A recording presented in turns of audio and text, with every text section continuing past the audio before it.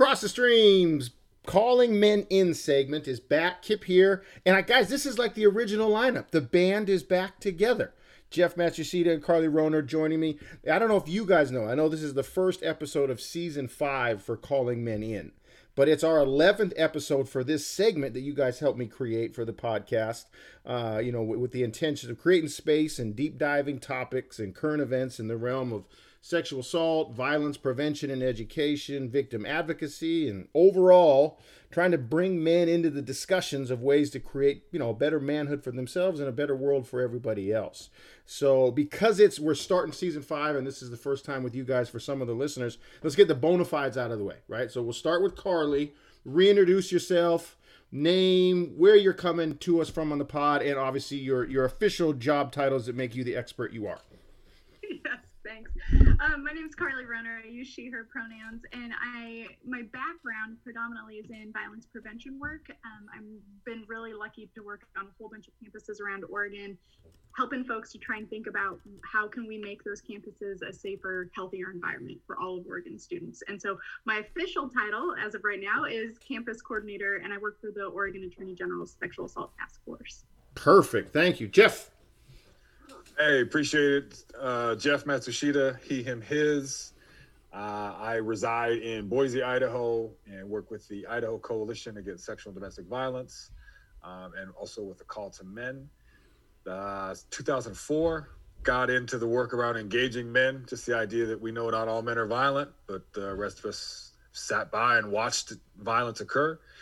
Maybe complicit in that silence. So my work has been, because women have been doing this work for so long, they've gotten us to a place primarily where now we can talk about prevention. And that's now our role as men to do what we do in these conversations. Kip, appreciate you linking us up and having the time.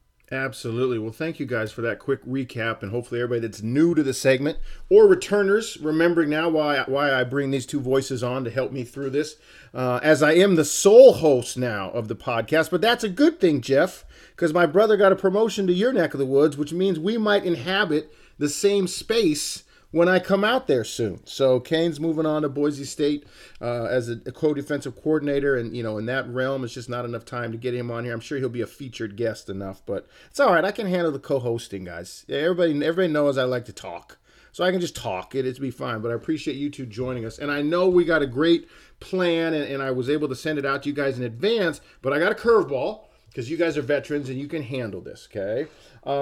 In terms of, I'm going to frame it around consumption versus creation. All right, Jeff, you got to go first. Consumption versus creation. It's something I've been chewing on ever since one of my captains at Willamette. We randomly cross paths in the team room, which seems silly, right, Kip? It's the team room. You're the coach. He's a player. But in 2020, 2021, the Bearcats don't play a season. So it is a random interaction that I actually get to see my guys. And my player brought up, Coach, I'm really thinking about, do I consume too much in comparison to what I create and put out into the world? So in 2020, Jeff, what did consumption versus creation, that scale, where do you think you landed on it? And I'm going to give you time to think about it. And Carly, you can think even more because Jeff will go first. I really felt like the pandemic put me in a position of really consuming a lot for like the first month or two. I don't know if it was like a self-pity or like a striving to get as much information about the virus, but I was digesting things a ton. I wasn't doing as much creation as I'm used to, both in terms as a coach and the output into creating a team and an environment and a game plan. But not until really I kickstarted my Teams of Men business was I back to actually creating stuff and putting it out there. And I've been trying to be cognizant of that, consuming versus creation, because I think there's benefits in both. But I'm hoping 2021, I get more of my release from creation. I've been getting a lot of consumption, whether that's, and I don't want to just paint it purely as Netflix and social media, but also reading a ton of books. Jeff helps me figure out good books to read as well. And Carla, you've done that in the past as well. But I'm trying to be more of a creative than I was able to do in 2020. I don't know if 2021 will let us. It's real early. But Jeff, you go, and then Carly, your thoughts as well. Where did you land on that? And where do you want to be? Thanks for the curveball. Appreciate it. By definition, I am a consumer. I consume food. I consume laughter. As a piss poor offensive player on the basketball court. I consume like charges and hustle points. So I don't create. And I feel myself more of a role in that. If you said creator or consumer, I'm going consumer, but I'm going to weave a third option in there of like convener. I love that. Space yeah. Is, permission giving, meaning that I'm doing my own work and I got miles to go before I sleep. And in that vulnerability, in those conversations with men, my interest is, so I feel like it's convening of space and time. Conversation topics, diving deep. As you were naming the intro to the show of like domestic violence, sexual assault, campus sexual assault, all the work that we talk about, that makes me not somebody who's really high on a dinner invite list, right? And I'm good with that. So I'm almost pre-built for COVID quarantine. Like my partner was giving me kind of a hard time. She's like, Jeff's built for this. Like, you should be good. And I have been for about 7 months. The last 3 to 4, I'm really finding that I'm missing it. And I do believe it's that convening of space, convening of conversations. So yeah, a little more Miles Davis than an actual set music position. And I just went over the moon. No, I love that. That was so good. So you said, Kip, it's not, this isn't a binary world. Thanks, buddy. I'm going to go with different options, right? I love it. Carly, your turn. I love it. We have the flexibility to come in and just be whoever we are. Thank you, Kip. I think, so to answer your question, I think I was in a similar pattern over the first couple months of COVID, right? And I think part of that is if you are a person who really needs to derive like information from things to make your decisions, that's a natural mode. So I was definitely in that like consume. I did fall into the consume Netflix like hole massively this last year. And I think partially just it was restorative. If you're not somebody who gets a lot of energy from creating, and creating takes a lot of energy from you, I think sometimes falling into that consuming role can be easier. Same, I think it works vice versa for folks. And as you were saying that, I was like, I'm also wondering if in relation to our work, the consumption versus creation part, if we fulfill those at different points, either in our professional world or in our personal lives, thinking about like, there's times where I have been the Energizer bunny and like putting stuff out all the time in this work. And then there's been times where a colleague or somebody was like, I think it's your time to take a step back. And like, you need to sit back and you need to consume so that you can create later. So I don't know that it's necessarily, again, it's not a binary thing. I think it's more of a cyclical thing. Like, I'm going to take some in sometimes and then be creative in the other times. I think that's I want to, Carly, how was that when somebody pointed that out to you? Because I know somebody probably needs to say that. I got a pretty good staff of guys that I've been with and trust, and I think they have a pretty honest relationship. But I think I would probably be like, what? I'm out here I'm leading this thing. But I think that's probably healthy to take a step. I get exhausted. I feel sometimes the drive, or the requirement to push agendas and be the leading voice in every single room. So I'm happy for you, but also, how did that feel when that was said? Because I know I would probably push back on it right away.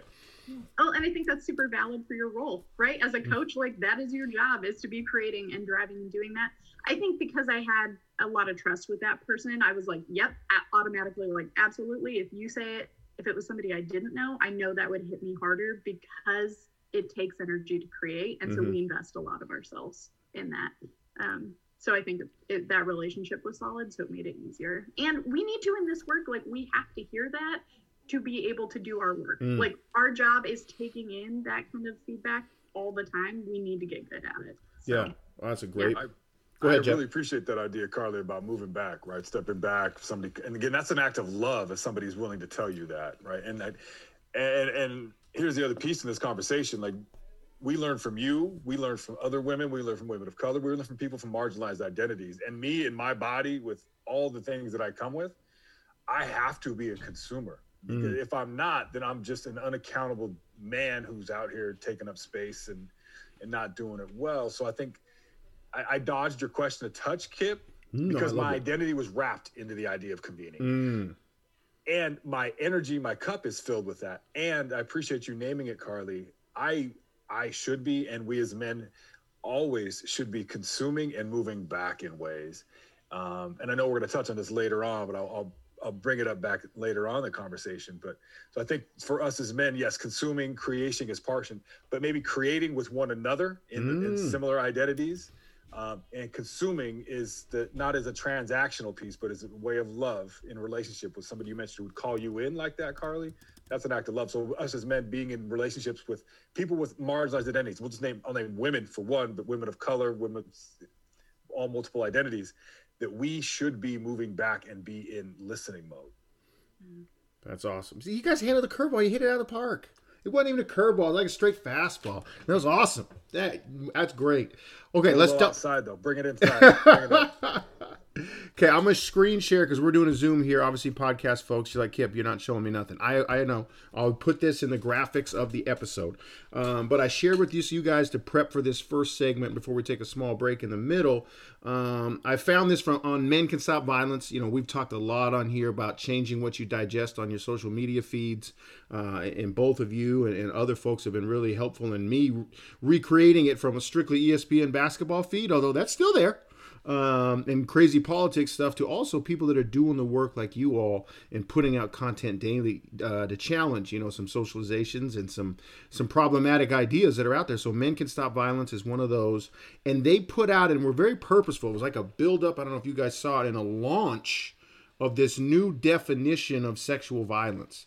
And I talked about this with a group of coaches in our Hive Mind for teams of men who really had never seen it laid out. I think, Avery, sometimes, and you guys can speak to this too in all the work you do, I think there's a general imagery that goes along when you hear sexual violence, but putting it to words I felt was so powerful, and really the words they use. So I'm going to read it, and then just let's go with reacts. Carly, you can start, and I'm sure that'll bring me to conversation topics we can keep going. But the new definition they put out was male sexual entitlement combined with tactics to impose his will. And then they added a little disclaimer underneath. The definition engages men in conversations about sexual norms and encourages men to take a mental inventory of their beliefs used to justify sexual violence in themselves and others. And I was floored by this. I was like, I got to get this in front of my guys now. I got to be in the teams. We can't meet because of the county restrictions. I can't meet with them, but we've already done one of these Zooms with it. But dude, Carly, where do we go with this? What did you think? Male sexual entitlement combined with tactics to impose his will. Yeah, I love this, and I really encourage folks to read the white paper that they put out, or any of the materials. They've got a great infographic, so if you don't have a lot of time to consume, we're staying on theme, then you can do that. But one of the things that I love that was in that paper they were talking about, and I think it's really common in our work, that definitions inherently leave somebody out and they miss the mark a lot of times. And so our campus definitions are super, super vague. Our definitions from the Center for Disease Control and Prevention give us a little bit more room to talk about social norms and things, but not in a way that I think is meaningful for everybody. And so when I first saw this, my thoughts were like, wow, our language is so often adversarial, men's violence against women. And this, I think, is just more of that work, like we've talked about in other episodes, of recentering folks. Like, how do you fit in this? If you're a male identified person, how are you engaging with this? If this is men's violence, how does that center you? How are you able to see yourself in either that entitlement or as somebody who's able to change it? So that was the first part I was thinking, is like, what a great way to break this down into ways that new folks can see themselves in this work. Awesome. So Thank you. Yeah. Reaction. No, that's a great point. Jeff. I appreciate that piece, Carly, about recentering. And what we know, right, you can't see it, you can't be it. And I was Jackson Katz's work often, right, of shifting the narrative to naming it. No, it's men's violence against women, girls, people who are gender non-conforming, and men's violence. This definition had me floored, Kip. I didn't see the rollout. So thank you for being the one to open me up to new things and what they're doing. I really did, as Carly suggested, the white paper. I spent my time with the infographics, though, because, again, I mouth breathe. That was right up my alley. The paper, though, I appreciated the connection in these times that we're in around this reform of the criminal legal system. And part of their motivation to do this definition was because the definition is very legal. Right, and it is seeking punitive, and they name Black and brown men, Black and brown bodies are being over policed and over through the criminal system. So I think it was a great way to make it about how could I talk with a circle of men. It goes back to being a convener. If I'm going to sit down with a group of men and give them the definition, this is from the Rape, Abuse, Incest National Network, RAINN.org, and this is the sexual assault definition according to the state of Oregon. Rape is defined as engaging in sexual intercourse with another person if, semicolon, bullet point, if the person is forced under the age of 12, under 16, the victim is incapable. I'm not going to go on because this isn't the legal section, but that language is not enticing, nor is it talking to me, you know, a 22-year-old Jeff on a college campus. I read the definition and I'm bored. 1, 2, I don't see any to it. And it's just about a physical act. There is nothing around the way we've been raised and the expectations in these bodies that I was born into as a man that come with the expectations of dominance, of violence, of emotional submission, and sexual conquest being tied to my status amongst other men in my circle. So the definition that MSV puts down is something that I can actually have a conversation about, and it ain't on attack mode. It's for me to inquire and me to ask other men to inquire about tactics to impose my will. That sounds like something my football coach would have put on at the halftime. Oh, it is. It's probably in like The Art of War, something like that, right? Yeah. Sun Tzu had it in there, I bet, chapter 35. Yeah. I really appreciate you guys, all those different things you brought up. Carly, the entitlement piece, and Jeff, you jump in on here too, the entitlement part I thought was so, when I asked my guys, I said, what stands out here? And I've got 18 to 22-year-olds that have been exposed to more than the average group, right? But that doesn't mean they're not, they don't still have tons of unlearning to do themselves. That coach, the entitlement part, that really hits home with what we were talking about, X, Y, Z. That part, I don't think I haven't seen it. Have you guys come across that framing in this definition? Like Jeff, you said, the legalese, I don't know how you guys put up with it in doing your work, because I feel like it would take an hour of you unpacking the legalese before you could get to the actual substance. But the entitlement part really stood out to me. Yeah, and I think part of that, the thing that I've loved in my work is we're able to get away from a lot of those legal definitions. And I don't know if, Jeff, you do this too, but it just seems to be a roadblock for folks. Like that is a lot to get bogged down in. And if I have an hour, 2 hours, even 8 hours, that's not what I want folks to be focusing on. I want them to focus on where they see themselves and where they can change. So it's not surprising to me that your guys are like, yeah, the entitlement part, because folks can start to parse that out. Like, how do I see myself enacting that? How do I see the people around me doing that? We think of entitlement, at least for the folks that I work with, in that way. Like when we're doing trainings and when we're doing like workshops or working with our partners or convening, like Jeff was saying, that work, that's like a root cause of it, right? Thinking like I am entitled to this other person. And so that's kind of how we've always framed it, but not in this succinct a way. Gotcha. So I really like that. And I'm really glad that your guys were focused in on that. That's really cool.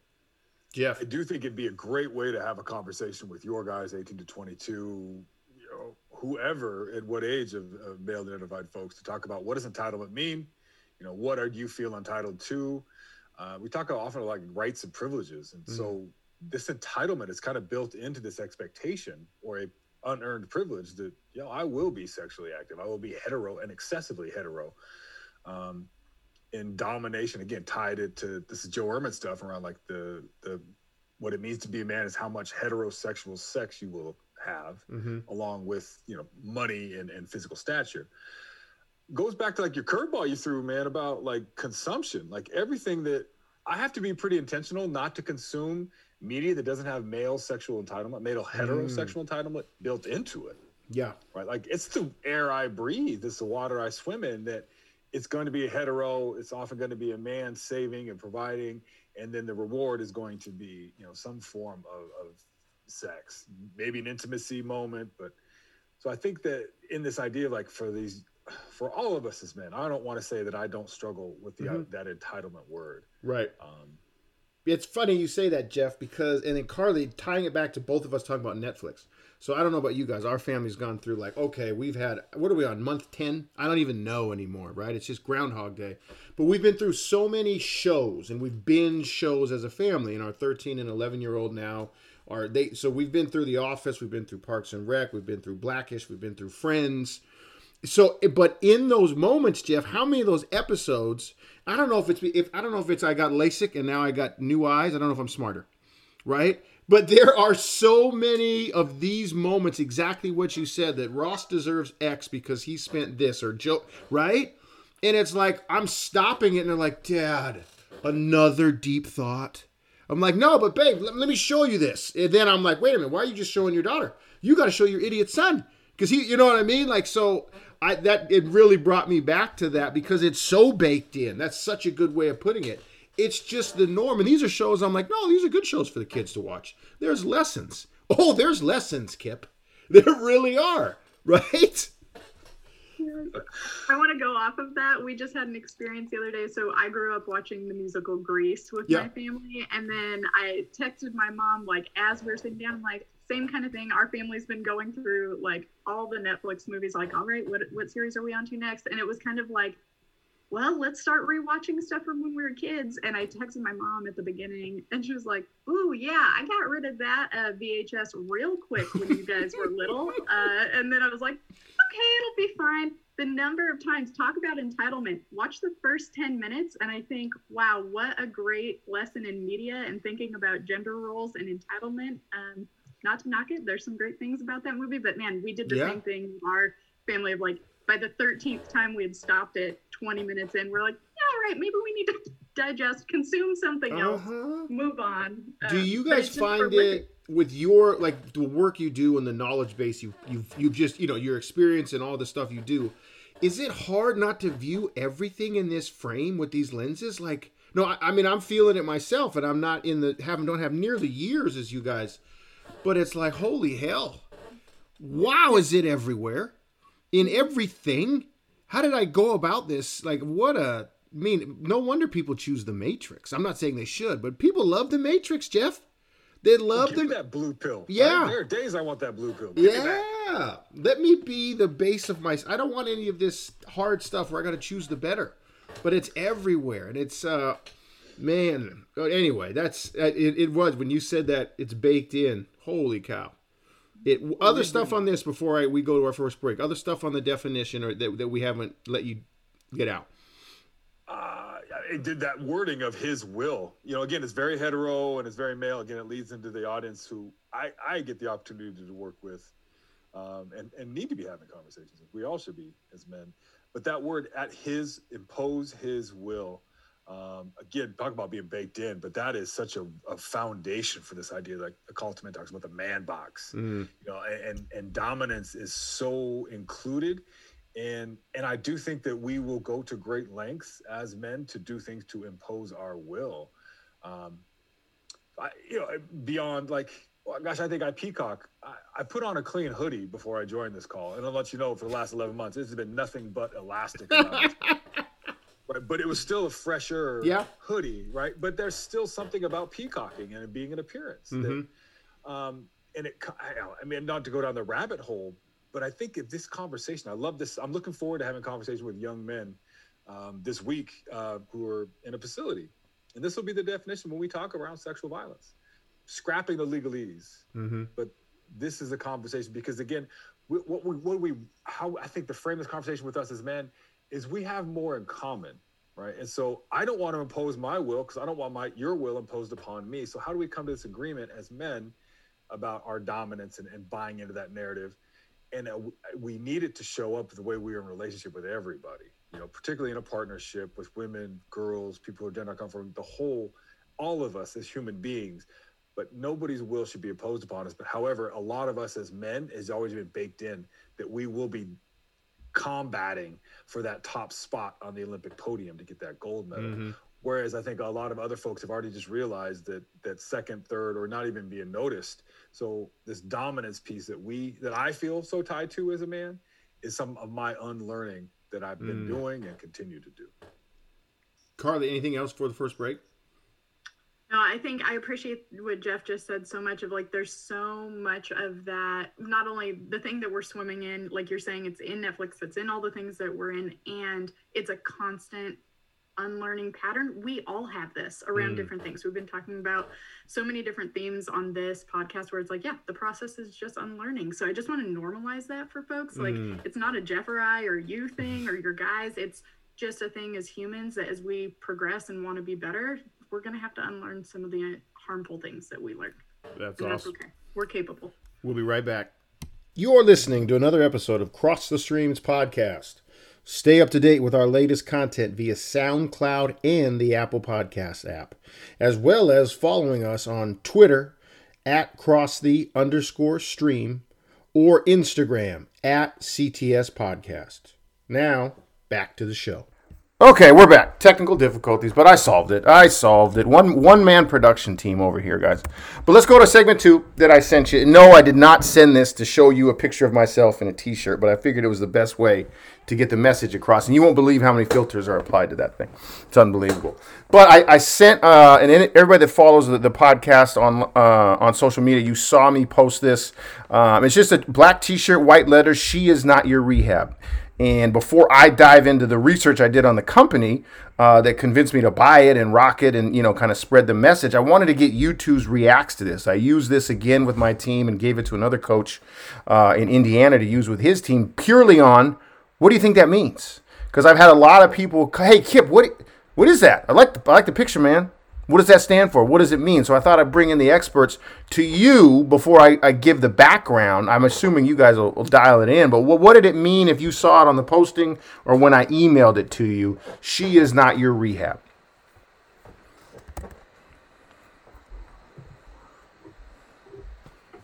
Oh, I misinterpreted the head nod on visual. No, that's you, Jeff. I see. I'm embracing silence too, guys. I'm embracing the silence for processing time. See that? See that? We were just being extra thoughtful. Yes. We really like to just take some time and This came up. I've shared her name before, their name before. Excuse me, Adrienne Marie Brown, on their blog. I want to say it was like May of 2018. Had just an ask to all of us as men, like, quit treating women as your therapist. Like, y'all deal with your shit with each other, not with me, not with my sister, not with us, you. So I really appreciate that this shirt is making its way out, right? And Kurt, not only from your platform, Kip, but you're rocking it, talking with your guys, because I think this is the conversation for us as men. Like, what can we do? We need to flex that muscle about being emotionally intelligent. Mm-hmm. Again, I pay somebody to talk to every week as my therapist. Shout out to a call out to needing better health care, because my therapist doesn't have a boat with my name on it. He said it's more of a canoe. Oh, just a canoe. Mine has a new car. He has a new car. I think that's the piece, and I 100% agreed with Adrienne Marie Brown then. I love the shirt now. Like, this is a space for us as men to talk about our stuff together. And there's almost some identities, too, that we don't need to give the backstory necessary to explain. For myself, I could talk about the way I was raised as a boy, expectations for a coach growing up in rural Montana. Well, immediately, Kip, I could connect to you about that Montana mentality that you may have felt way on the east side of the state. Mm-hmm. Not much younger than I am, but that expectation. So I think there's something said about being in like an affinity space with similar identities. And so what we have always done as men is we've pushed off this, like, oh, it's weak to talk about your feelings and don't have them, and vulnerability is a sign of weakness and being less than. Yet I know myself on my way up, and I know other men, that crying is only appropriate in front of probably a female partner, and it's got to be an intimate partner. And then you would share your feelings and emotions with women, and that's where you feel comfortable doing those things. However, as soon as that session's done, you wipe the face, step out the door, and you put your mask back on backwards and continue to pose and posture. So, yeah, this is for a muscle for us as men. I know we're hungry for this, I believe, to talk and heal. Thank you. Carly. I appreciate, Jeff, how you framed that so much, because I think when I first saw it, I was like, one, what a great conversation starter. So I'm not surprised that you have folks being like, all right, tell me about what's happening here. Yes. If I put this on, Kip, what am I saying? Yeah. And I think, Jeff, similarly to you, one of the things I thought when I first saw it on your social media was like, wow, who are the people that we tell men are okay or who are safe to talk, right? So we framed it that way. We have said, Jeff, like you're saying, like you cry to an intimate partner, preferably female. Like that is the safe, socially acceptable way. Otherwise, we're not going to be able to. And so I think that kind of behooves us, like as parents or as folks who are working in these topics that we're talking about, like how do we then allow for folks to be safe with other people? How do we teach men, like, yep, if you're a true friend, you're gonna support your buddy, like through whatever they're going through. If you're a teammate, here's how you support that person, because otherwise, who does that work fall to? And the women in your life presumably are not getting paid to do that, right? And yeah, so they are doing, their own work and then carrying that too. And so I think that's the thing that I saw when you shared the shirt was like, what then do we teach guys about how to help each other out more, right? And that's a lot of the work Jeff you're doing, Kip you're doing. So those are my initial reactions. I appreciate that, because it's like Instagram, right? Instagram's got the algorithms, so they know what Kip's looking at. So this was right after a Batman and then an Allen Iverson jersey sale that threw right through my feed, right? But then I went down the rabbit hole. So it's Matt and Sarah Brown. Matt's a New Zealand-born Samoan, so obviously that connected immediately, right, Jeff, with me. And I was like, hey, I got to dive into this story. And he's a barber. And he had noticed, and this made me think of you, Jeff, immediately with some stuff you were doing in the past in Idaho, was, hey, I know guys come to my chair. Yeah, I'm cutting their hair, but I end up listening to a lot of their life stories, a lot of their pain, a lot of their trauma. And I think with his wife, Sarah, his partner, was like, you know what? They've got to process these things without the harm they put on women while they're figuring it out. And so that led me down all these different spots and posts. They're on Facebook. They got their own sheisnotyourrehab.com. My thought initially, guys, was in terms of like the athletic world, was how often harm is committed by a male athlete, right? And immediately we get that, well, he's going to learn his lesson. He's got to learn and move on and grow better. And the erasing of the victim, right? And we've talked about this, and you guys know about this, but it's like, yeah, guys, like women weren't put on this earth for our practice dummies, right? For like, oh, guess what? We got those reps in. I'm better tomorrow. I'll move on.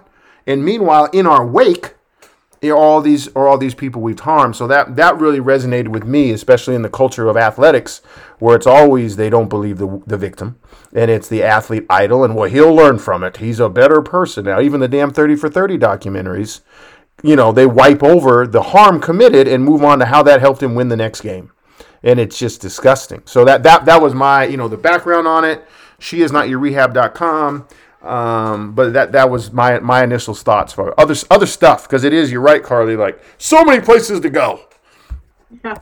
Yeah, I think one of the things I'm hearing as you're talking, or maybe that you're not saying that, but that I was thinking about more so when you were saying that, is also we talk a lot about like the burden on men to, like Jeff was saying, put that mask back on and then try and navigate the world with half of your emotions, which is super difficult. I think on the flip side of that, I also think that for women, there's a massive amount of pressure from how we're socialized, or female identified folks are socialized to be the problem solver. And when you don't have the answer, so that person is coming to you and you're now their stand-in therapist, the inability to give an answer or to be in a moment where it's like, I don't feel compassionate for you right now, or you're actually harming me, or you have harmed me, whatever that might look like.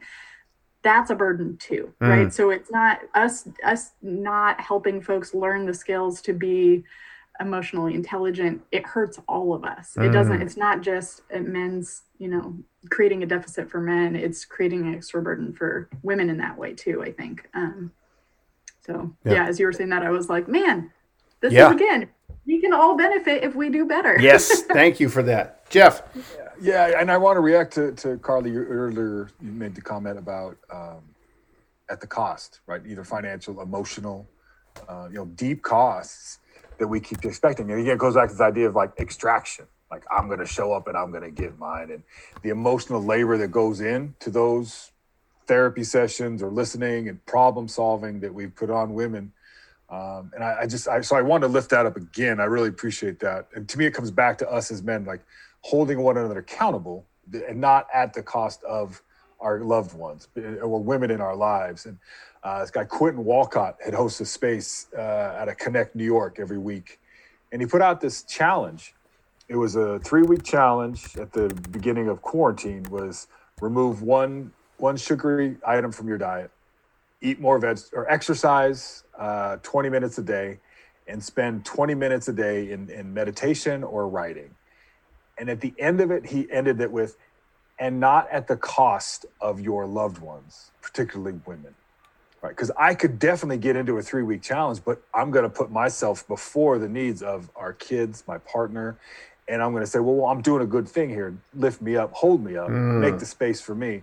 Right? So the things that we may be doing as men are going to come at the cost, like you named, like we can all be better. One thing that did stand out to me, Kip, as you both were talking about the connection to sports, I was thinking about the WNBA this season. Like, say her name before every interview. And they talked about why and who Breonna Taylor was, what she meant. All the social justice movements at the intersection we're in and moving through. The WNBA is the one that kept it alive and really had kept it, started it, and we're moving it. The NBA jumped on board.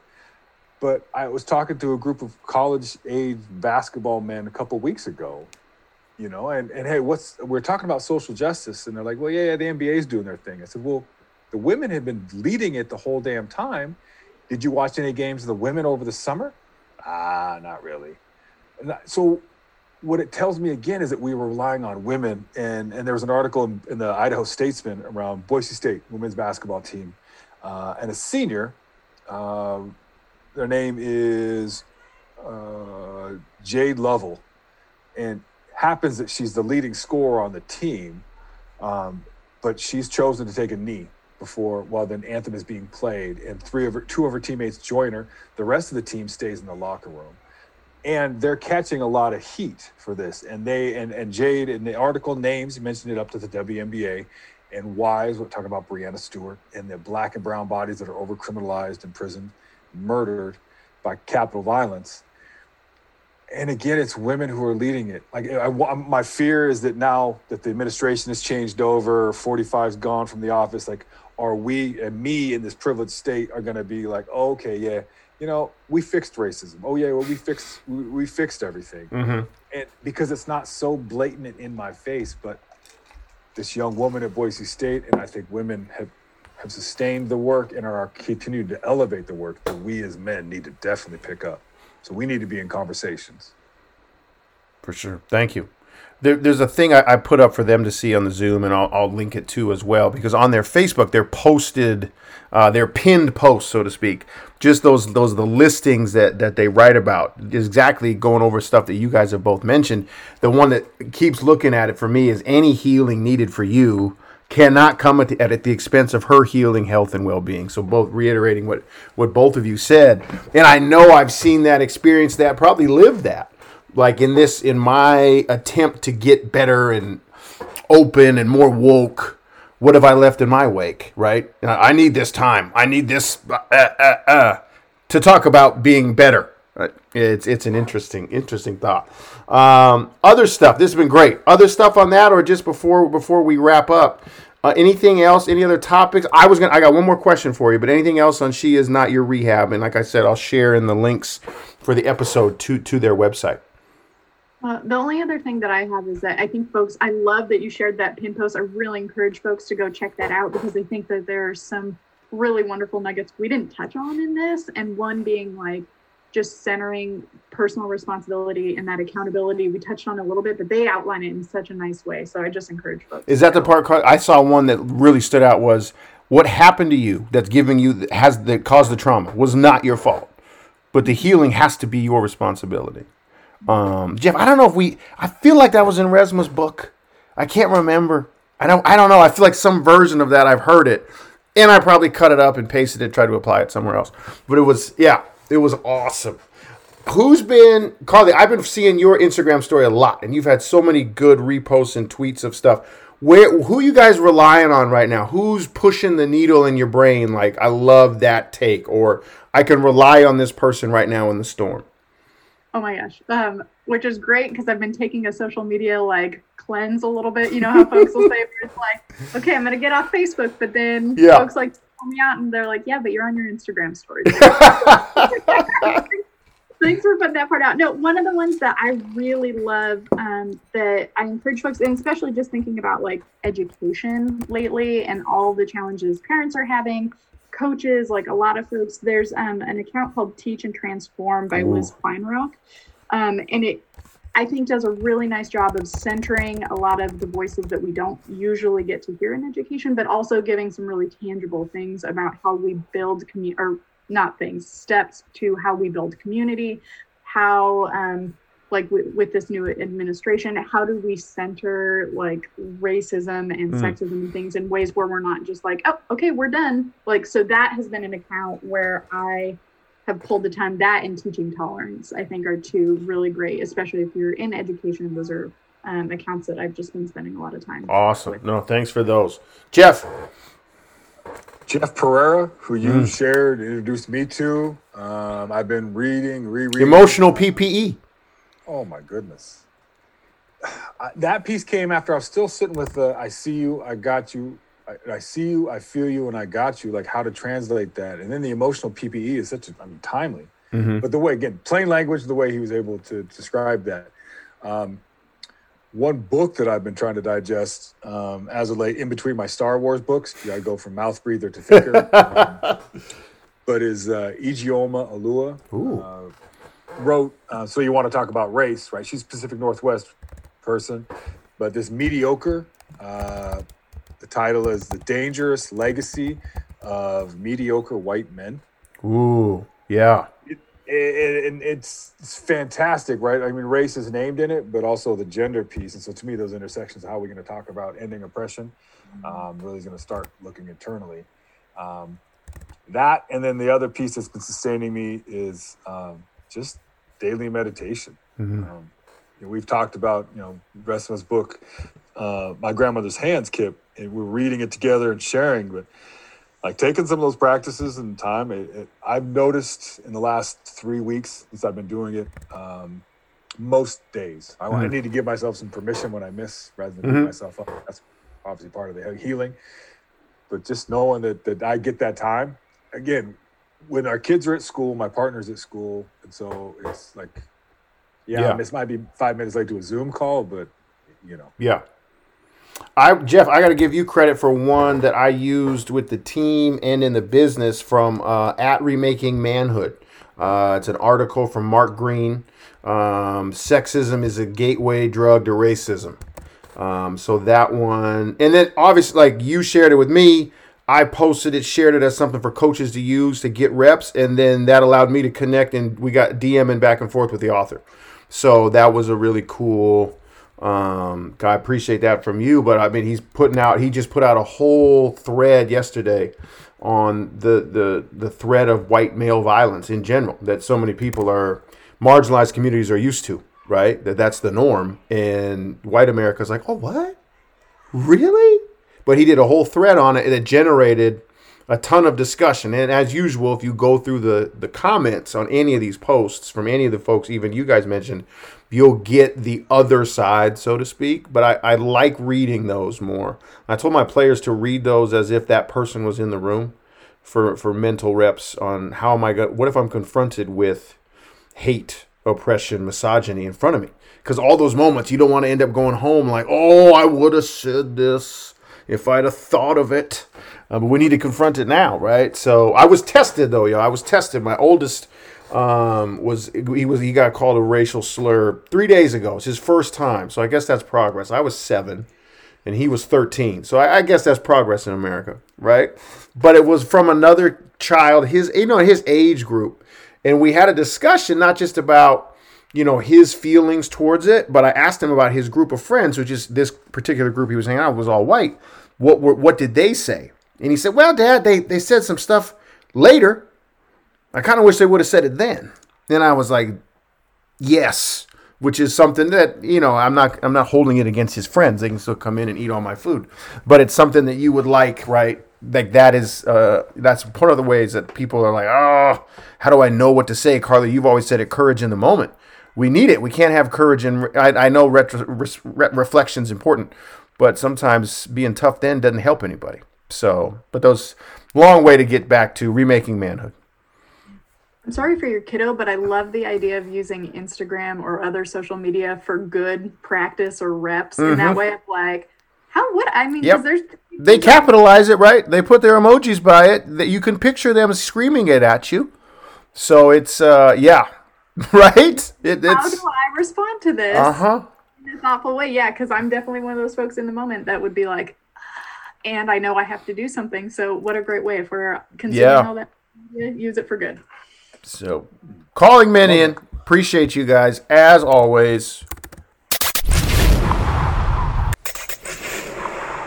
Content reminder. The opinions expressed on today's episode are those of the host and guests alone and should not be viewed as reflective of the opinions of the institutions or employers of the hosts and guests.